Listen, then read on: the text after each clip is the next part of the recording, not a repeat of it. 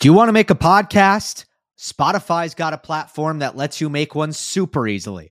It's called Spotify for Podcasters. It lets you record and edit podcasts right from your phone or computer. So no matter what your setup is like, you can start creating today. Then you can distribute your podcast to Spotify and everywhere else podcasts are heard. Video podcasts are also available on Spotify. You know I love that, and I promise you the other platforms don't offer that. With Spotify for Podcasters, you can also earn money in a variety of ways, including ads and podcast subscriptions. And best of all, it's totally free with no catch. I've been using Spotify for Podcasters from the very start. I highly recommend you give it a try. Just don't post on Monday.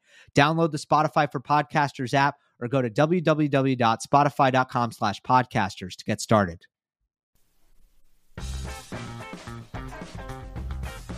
Welcome, everyone, to Monday Match Analysis. I'm Gil Gross. It is the week of the man we call Nicholas Kyrgios. He's won his second title of 2019. He either loses in the first round or he wins the title in 2019. This time, the Citi Open, adding to his trophy case. It already consists of Acapulco this year. It's been a very strange year for one Nick Kyrgios, but it was a very impressive run, very impressive form in Washington, D.C. And as early in the first and the second round, people were saying, Nick's mood, it kind of looks like Acapulco this week. People were saying that way early. And the result is the same. Nobody beat Nick Kyrgios this week in Washington, D.C. So he is the main topic of the show. He is, after all, the thumbnail today.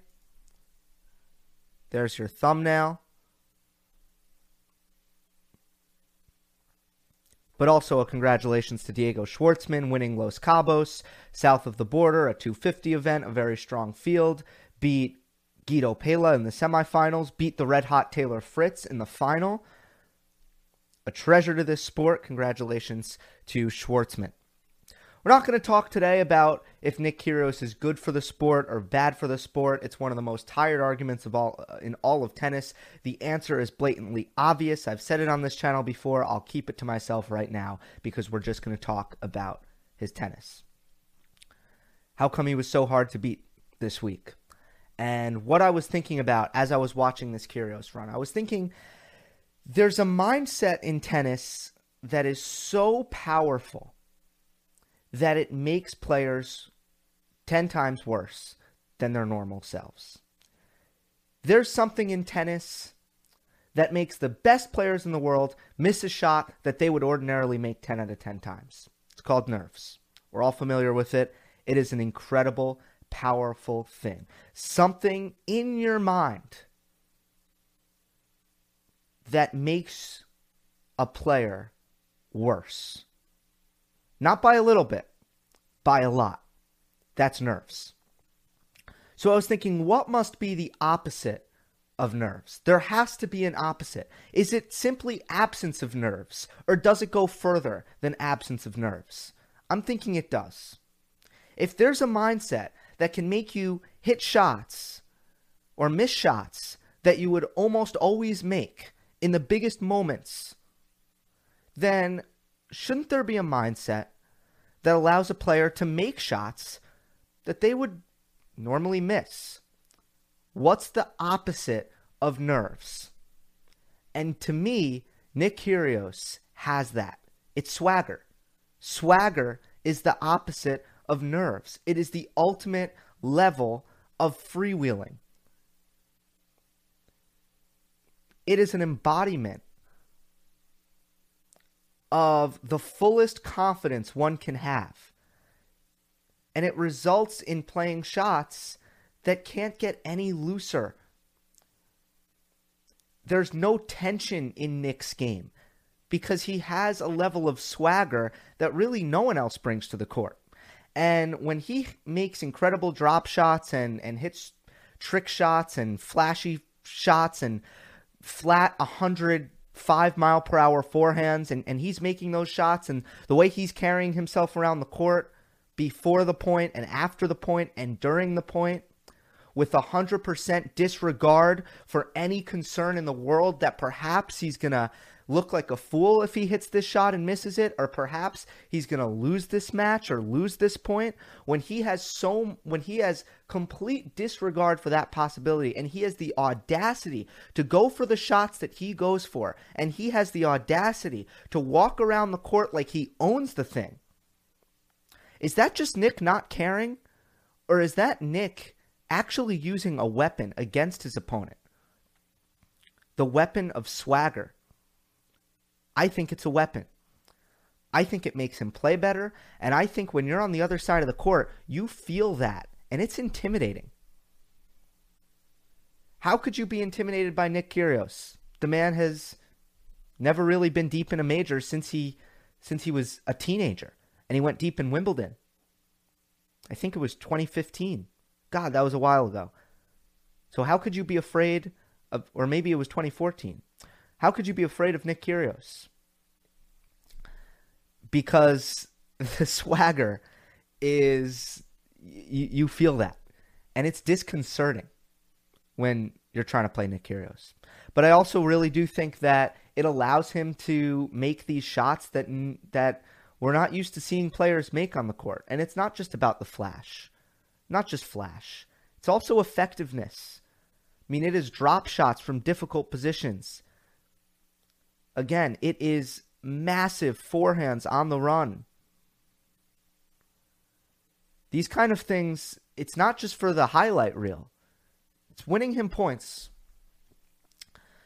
Of course, you got to pair it with talent. You got to pair it with ability. And a lot of people will say, well, Nick, the talent is overhyped. The man isn't even in the top. Well, now he's in the top 30. The man was outside of the top 30 for years. In what should be the prime of his career. He's in his mid-20s, Nick Kyrgios. And he's not even in the top 30. So what in the world is all this talent everyone's talking about? Well, for much of this week, Nick Kyrgios was serving at the level of a group of players that, let's just say, are often called serve bots. Yeah, he was at an Ivo Karlovic level. He was at a John Isner level. But Nick Kyrgios isn't close to 7 feet like Isner and Karlovic. Serving at a Milos Raonic level. Serving at a Riley Opelka level. He's not that tall. Consider the skill gap between Nick Kyrgios and the players I just named. With respect to guys like Raonic and Kevin Anderson, who have higher skill levels than Opelka, Isner, and Karlovic. But those three guys I just named, the guys close to 7 feet, they serve better than the other two. Kyrgios is serving at that level. I don't have his official height listing, but looks about 6'3" to me. Consider the skill gap between Nick Kyrgios, his ability with his backhand, and how short he keeps that shot, and how he's able to redirect that shot, how precise he hits that shot. I meant his backhand if I said his forehand. His forehand, which he can hit flat, which he can hit heavy topspin, which he can change direction on, which he can do damage from anywhere in the court with. His hands, where he can go to the net and hit drop volleys, where he can hit drop shots from difficult positions. His creativity, where you don't know what shot Nick Kyrgios is going to hit next. When you think about the package of skills that Nick Kyrgios brings to the table, and he's serving like John Isner, that is why people think that if Nick Kyrgios put it together, he could be really difficult to deal with for any player in the world. That is why. Why doesn't that come out consistently? Can get to that a little bit later. I've talked about it. I made a video last year. I said it was titled, "I'm Losing Confidence in Nick Kyrgios." I still don't have a lot of confidence in Nick Kyrgios. But if you're saying his talent is overhyped, well then you're disregarding a lot of things. Maybe you don't think serving is talent. I don't agree. I think serving is talent. And I think pound for pound, Nick Kyrgios might be the best server in the world. The way he's able to hit his spots.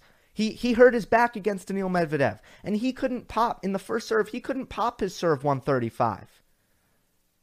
And he was so good at hitting his spots and having a serve that's impossible to read and putting the toss in the same place every time and mixing it up that Daniil Medvedev still couldn't return Nick Kyrgios' serve. Get to the Medvedev match a little bit later, but I want to start with the Tsitsipas match and go a little bit into some detail. So Nick Kyrgios has a special way of forcing his opponent into cat and mouse points.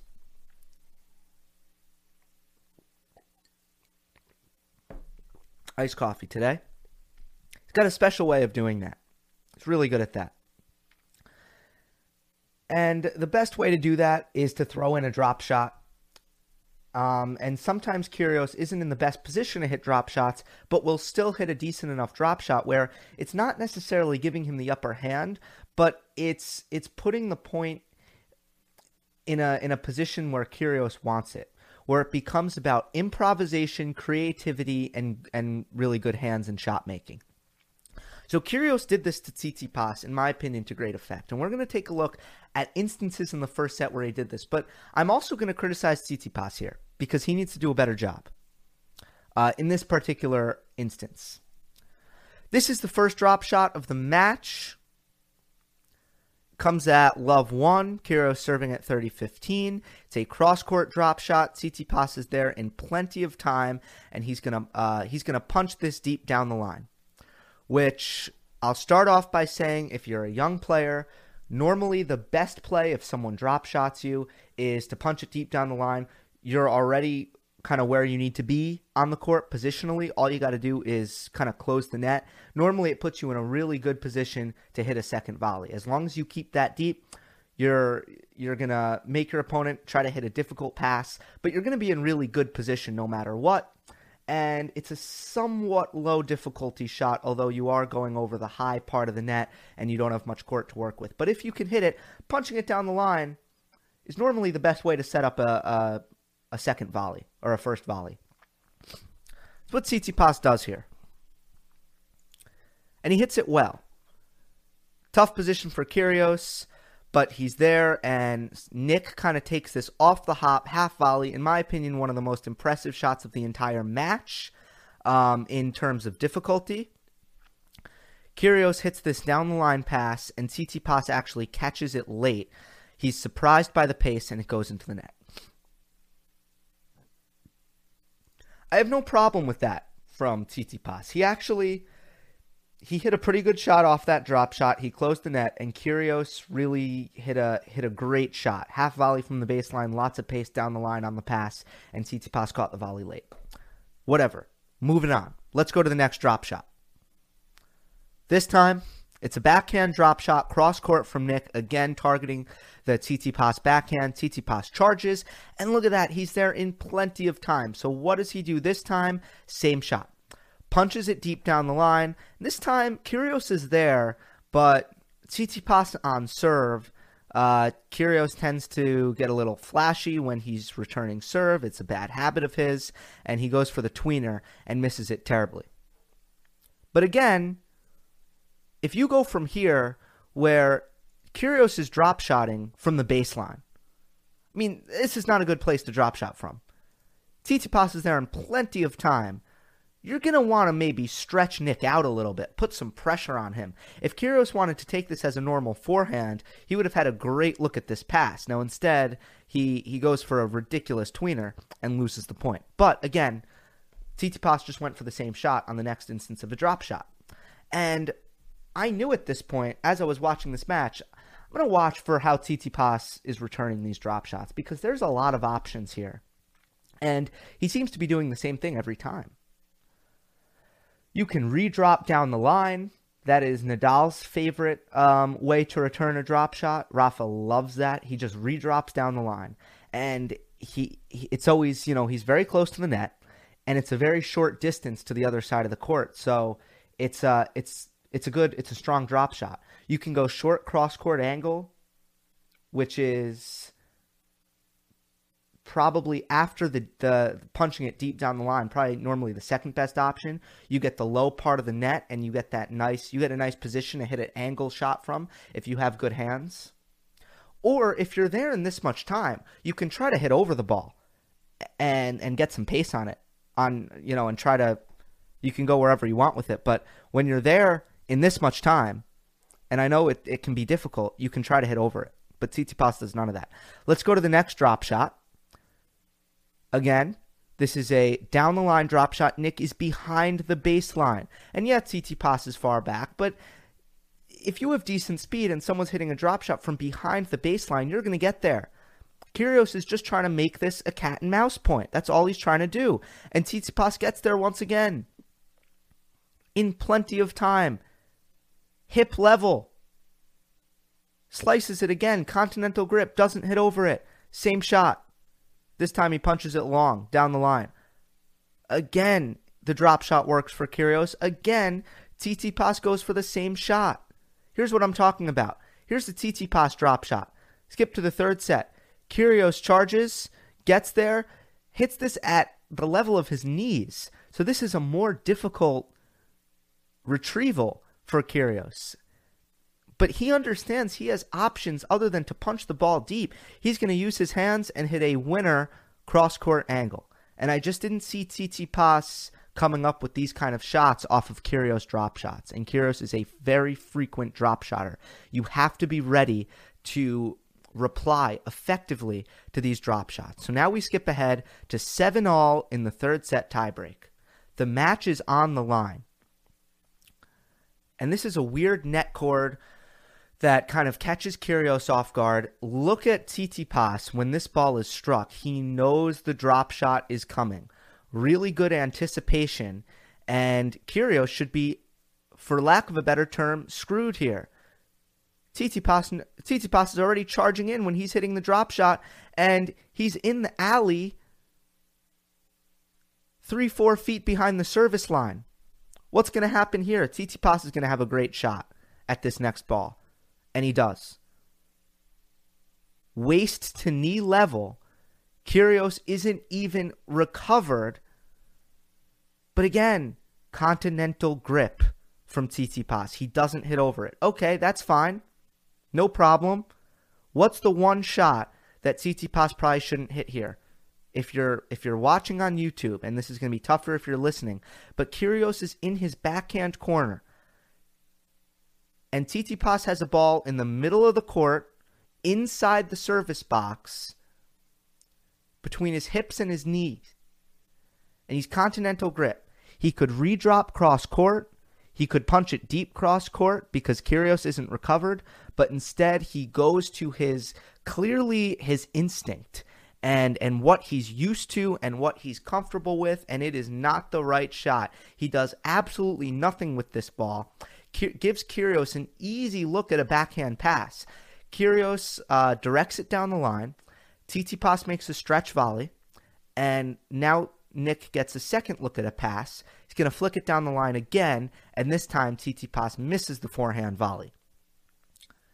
Kyrgios goes up 8-7. This is the mini break, and on the next point of the match, Nick asks a fan behind him, "Where should I serve it?" The fan says out wide, and Kyrgios hits an ace. And if you missed it, on match point in his last 3 matches against Gombos, Tsitsipas, and then... Oh, wait. Sorry. Wrong match. And Medvedev, he asked the fan. This is the Tsitsipas match. So instead, he asked the fan, "Where should I serve it?" The fan says, "Serve it to his backhand." Kyrgios goes to the Tsitsipas backhand. Short return. Hits a forehand winner on the next ball. So...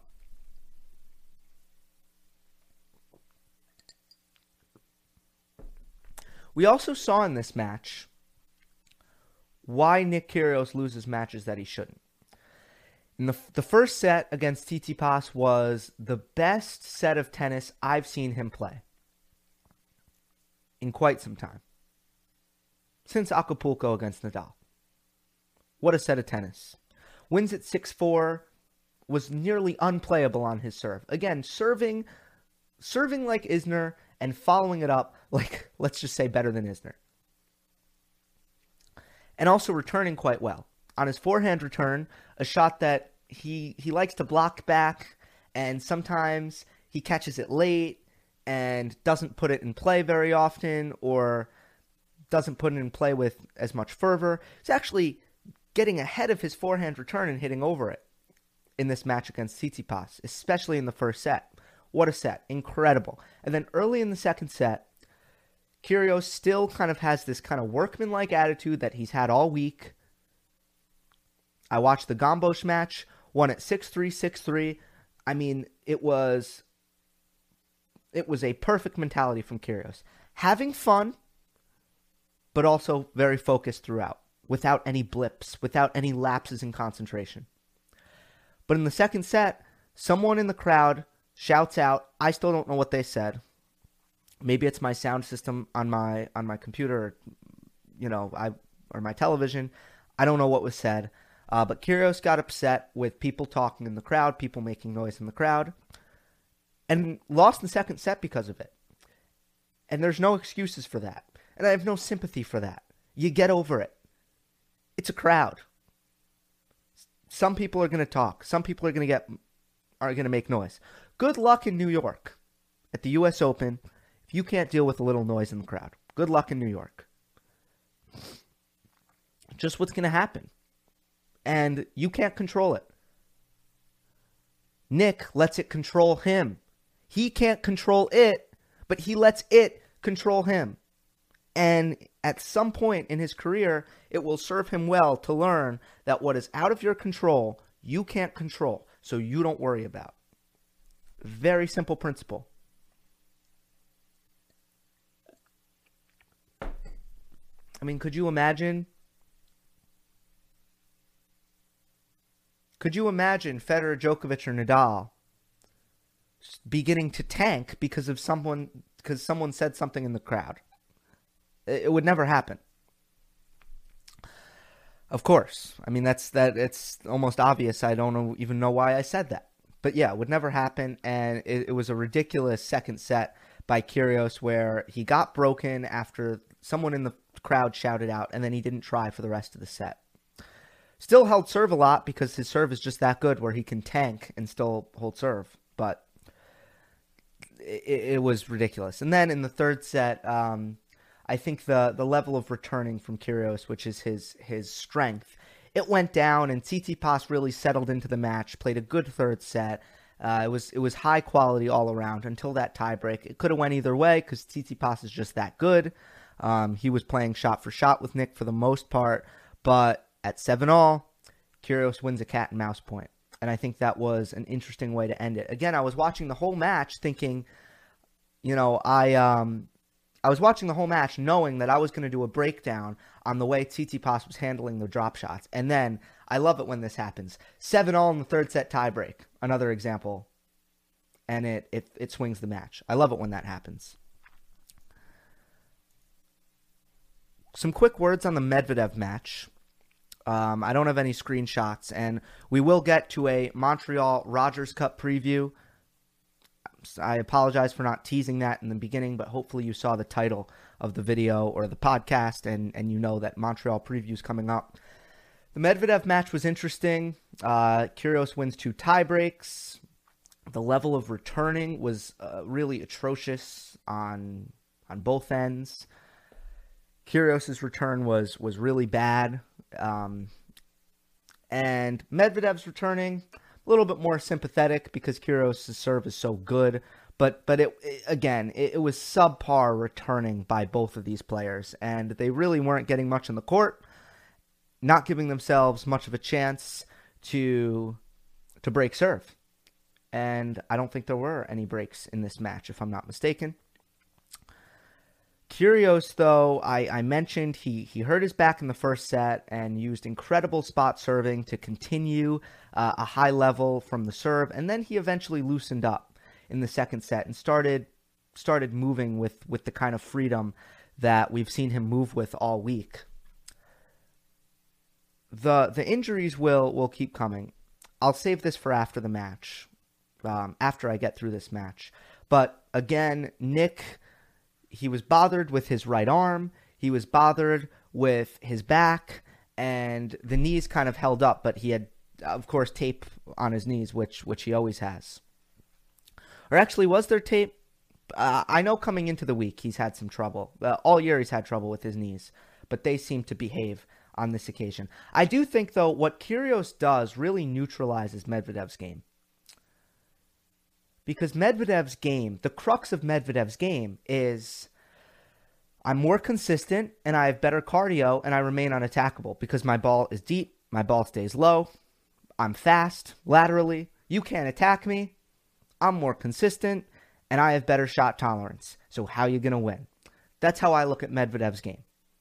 It's very difficult to find paths to victory against Medvedev.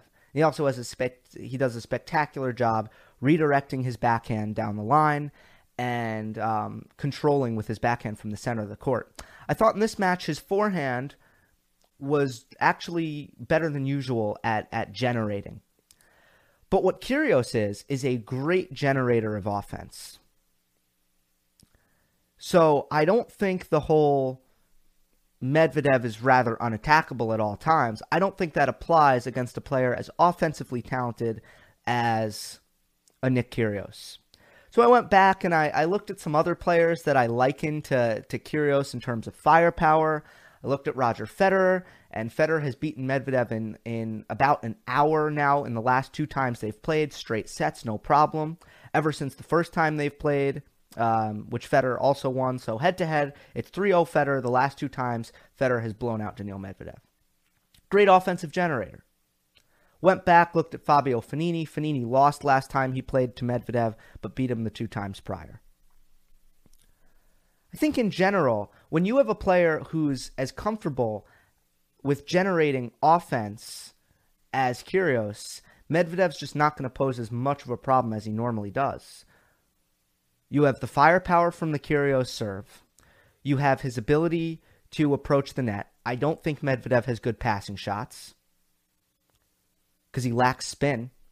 So he doesn't do a good job of dipping the ball below the net. He doesn't create the angles that most players can come. If you can come straight to the net, and Kyrgios did a good job serve and volley in this match as well, if you can find ways to come to the net, if you can drop shot Daniil Medvedev, hands aren't that good, bring him to the net. Medvedev's volley is one of the weakest parts of his game. So if you can use creativity and you have a large arsenal of offensive firepower, if you have a forehand big enough to do damage from the back of the court, even when Medvedev hits trades that against most opponents are unattackable, well, you have a good chance at beating him. If you can use the short slice against Daniil Medvedev and try to draw him into net, like I think he played Dan Evans earlier. Was it in Queens? I meant to look at that before I started. He played someone who just short chip all day, and Medvedev couldn't handle it. That's what Federer's done to him now the last 2 times. Short chip. When you have these weapons, what Daniil Medvedev does is eradicated. He loves rhythm. He wants long rallies. He wants to beat you with shot tolerance and cardio. But Kyrgios can take it to Medvedev in a way it takes away what's so great about his game. So Kyrgios fought through it, wins 2 tiebreaks, and wins the Citi Open title. My overall thoughts on Nick is we saw in the Tsitsipas match why mentally there's problems over the course of 2 weeks, over the course of best of 5. He's not going to win one right now. He's just not. He's not going to go deep. I mean, maybe he could go deep, but he's not going to win. And then in the Medvedev match, we saw the second reason why Kyrgios is not going to be a consistent top 10er on tour unless something changes. Won't break the top 10. Won't go deep in slams. Because staying healthy is an active role. Staying healthy is not about luck. There's luck involved. There's genetics. But you got to work hard if you're going to stay healthy. If I go out right now, if I, Gil Gross, go and train 4 hours a day and play tournaments, I'm going to get injured. It's just going to happen. Not going to stay healthy. Because I haven't strengthened, I haven't worked on my body in a way where I can handle this and stay healthy. And Nick Kyrgios doesn't do that. Nick Kyrgios, admittedly, is not spending a lot of time in the gym and is therefore going to continue to get injured. It's just how things work. It'll continue to happen. So that's my unwavering view on Nick Kyrgios and his long-term prospects. But it's really good to see him do things like he did this week, because it's super entertaining. And let's see the kind of views this video gets. We'll see. But I have a feeling it'll get more than your average kind of post-Citi Open 500 video. We'll see what happens. But that's just my thoughts, because I think people are interested. Rogers Cup, Montreal, not a very good field, to be honest. No Federer, no Djokovic. Nadal is playing. There's also some other notable absences. But, Juan Martín del Potro isn't back yet. It feels a little empty to me. Just does. But let's go quarter by quarter. I will say this is a pretty tough one, especially the bottom half. God, who's going to come out of this bottom half? I mean, there are loads of players who can. We'll start with Nadal's quarter. He's the 1 seed. He's got Fabio Fognini. He's got Borna Coric. He's got David Goffin. My dark horse for this quarter is Tommy Paul. He is a qualifier at this tournament, and he was pretty impressive at the Citi Open. He's someone who's not your typical American. He's a really good athlete. He's got a big forehand. He's okay with clay courts. He's got a nice draw here. He plays Braden Schnurr, the Canadian wild card, so I think he, if I'm not mistaken, will be favored in this first round. And then he'll play Fabio Fognini, who lost prematurely in Los Cabos. I guess he lost to Taylor Fritz, if I remember correctly, who's generally beatable on hard courts, is Fabio. Sorry, I'm just switching from the draw back and forth. Upset alert. David Goffin, just by nature of his draw, I thought he'd do better in DC if you watched Monday Match Analysis last week, but he draws Guido Pella in the first round, which to me, it's like a 50-50 match. Now, there's only 16, or no, not 16. There's only, I want to say, 17 seeds. How many seeds in this draw? It doesn't go up to 32 like a normal major, of course. So, you're going to have, in any 1,000 event, you're going to have some really good players unseeded. Guido Pella is one of them. And David Goffin gets the worst of that. So early popcorn, Goffin versus Pella in the first round. If you look at Nadal's path, he'll get De Minaur or Dan Evans in the second round. Then he'll probably get Pella or Goffin in the next. Then on the other side of the draw, you do have Borna Coric in there. Plays Peter Gojewicz, fresh off of his semifinal run in DC in the first round. Tough first round for Coric. I think he gets through it. Kukushkin, Manarino is in there as well. So I think Nadal has a pretty relatively weak quarter here. And I think he'll be pretty happy with it. So that's why Nadal comes out of it. Let's go to the next one. Stefanos Tsitsipas' quarter. You got Kei Nishikori in there. Roberto Bautista Agut and Gael Monfils. I like this quarter a lot, actually. I think it's loaded. For Tsitsipas, he'll await the winner of Taylor Fritz and Hubert Hurkacz. So a really tough first round for Tsitsipas. And a long week in DC he's coming off of. And a lot of points to defend. It's a big week for Tsitsipas. A lot of pressure here. My dark horse is Taylor Fritz. I don't think he'll beat Tsitsipas, but I just want to acknowledge that Fritz has reached the final in 3 out of his last 4 tournaments. The one tournament that he didn't reach the final in, it was Wimbledon. So Fritz is red hot. He's hitting his serve huge. He's hitting his forehand huge. He does not miss routine backhands. This guy's just a really good ball striker. And you'll find better athletes on tour. You'll find more creative players on tour. But the dude he can just hit the ball flat out. He's got great groundies. He's got a good serve. He's got pretty good footwork and just doesn't make a lot of easy errors. And when he's in position to hit the ball, when he's not having to defend very much, when he's in neutral rallies, when he looks to build, when he looks to finish, I love Taylor Fritz off the ground, both wings. And he's red hot right now. So tough draw for Tsitsipas in that respect. Upset alert, I just don't see any of the seeds really getting upset here. Nishikori could face Gasquet or Benoit Paire, or will face the winner of that match in the second round. Bautista Agut gets qualifier Bernard Tomic. I don't see any threat for him.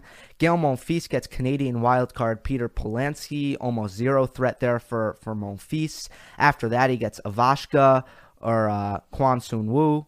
So, I mean, I just feel like all the seeds here, besides Tsitsipas, have actually a really good draw. And I just don't think Tsitsipas loses to Fritz. Although I think he very well could, but I'm not ready to put Tsitsipas on upset alert. Early popcorn, this isn't that good a match, Paire and Gasquet.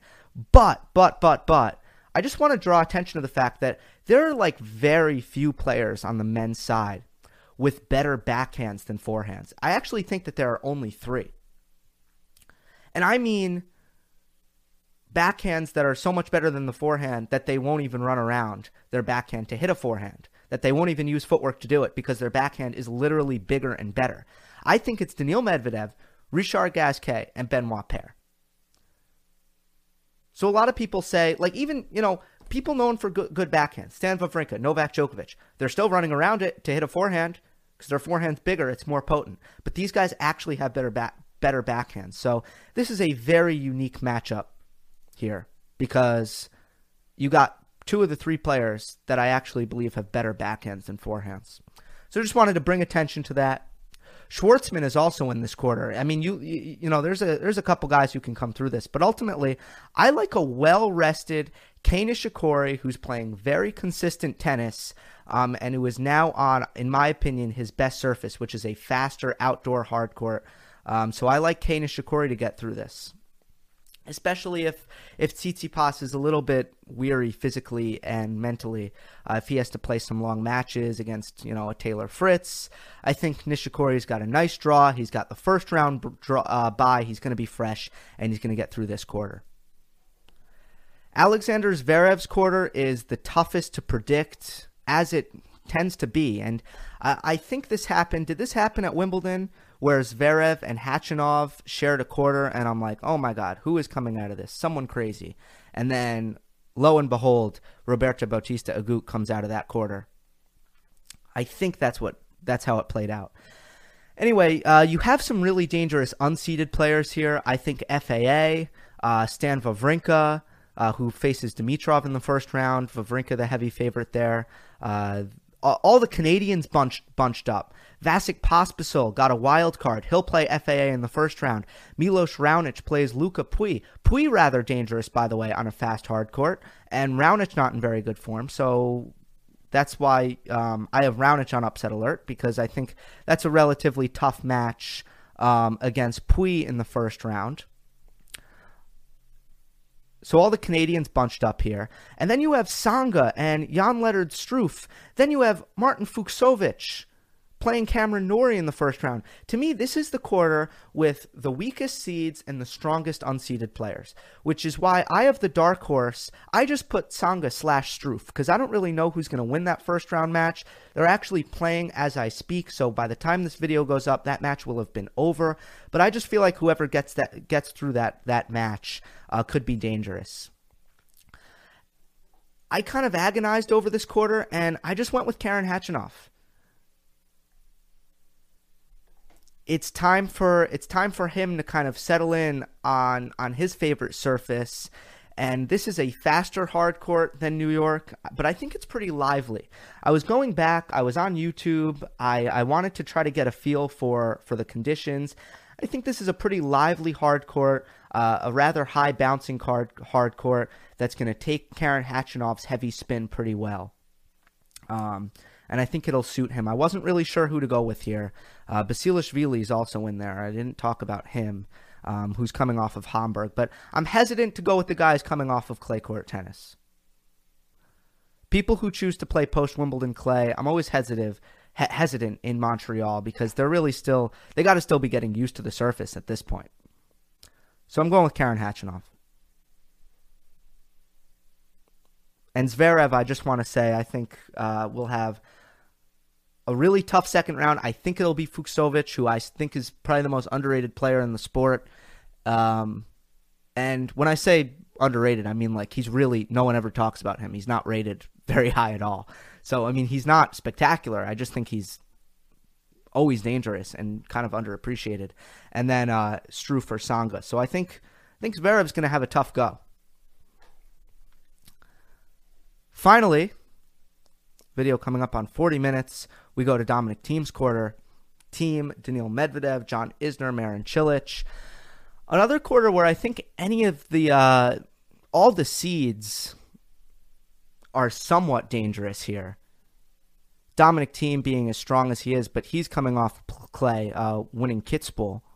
Congratulations to Dominic Thiem, by the way. Huge win for him in front of his home fans. I was very happy for Dominic, and I think that's a good way to go into the hard court season because, I mean, it's just mentally always nice. Remember Djokovic won the Davis Cup in 2010 and how good that made him feel going into 2011? I just think winning in front of your home fans is just it's a nice refresher for players. So I think that's a nice win for Thiem going into hard court season. Medvedev is so strong on hard courts. No one wins more than him on hard courts in the last 16 months or so. And then John Isner. Marin Cilic looked better. He lost to Medvedev ultimately, but he looked better in Washington, D.C. So I kind of have an eyebrow raised right now with Marin Cilic. Dark horse, Shapovalov. I don't feel too strongly about this, but again, he's getting Dominic Thiem coming straight off clay court tennis. And he's generally really good at this tournament. He's not good on grass. He's not good on clay. So he's one of those guys, Shapovalov, who has this big portion in the middle of the season where he's not much of a threat to anyone. And then people can forget about him. It's kind of similar to Medvedev in that way. But now he's back. He's on his favorite surface, and maybe he can catch Dominic Thiem before he's in hard court form. And this is a quicker hard court as well. It's my dark horse, Shapovalov, home soil tournament for him. Upset alert, John Isner. This more has to do with Isner's form. And Jordan Thompson, going to put the ball on the court, going to ask questions of Isner, going to return his serve decently well, in my opinion. And then early popcorn. How about a rematch of the Citi Open final? Kyrgios Medvedev in round 2. How exciting is that? Clear pick for early popcorn. Final weekend, Nadal over Nishikori, straight sets. Medvedev over Khachanov in 3 sets. Nadal beats Medvedev in 2 sets. I do think Rafa Nadal is going to come off first tournament since Wimbledon. Big Three's not in here. He's going to come in with confidence. I think he's going to win this tournament. I feel pretty confidently. Should be very healthy. Should be refreshed, and I'm confidently picking Nadal to win Montreal. That'll do it for this week's edition of Monday Match Analysis. A long one, without comment response. Who knew I could talk this much? Hope you enjoyed. Don't forget to subscribe. I'll see you next time. So, you've got an idea for a business. The store of your dreams. There's just one thing to figure out. Everything. That's why Shopify's all-in-one commerce platform makes it easy to sell online, in person, and everywhere else. Sell on social media, source products with an app to get that first sale feeling. It's the only solution that gives you everything you need to sell everywhere you want. So when you're ready to bring your idea to life, power it up with Shopify. Sign up for a $1 per month trial period at shopify.com/listen. Our house is a mess. Come on in. I'm Amber Wallen, internet comedian, plant queen, and host of your new favorite podcast, Fly on the Wallen. Okay, that's pretty presumptuous to assume that this is going to be their favorite podcast, by the way. Like, come on, Amber. Anyway, that wasp that you just heard interrupt me is my husband. And co-host Benjamin Wallen, also a comedian, and I host people at our home. I have a great wine collection in my cellar. Well, You it's not mean a cellar. the mini fridge? Yeah, it's a mini Yeah, it's a fridge, mini yeah. fridge. New episodes of Fly on the Wallen drop every Wednesday. Listen in as we discuss relationships, books, and keeping our sweet baby kid alive while we make laughs on the internet. Subscribe to Fly on the Wallen wherever you get your podcasts.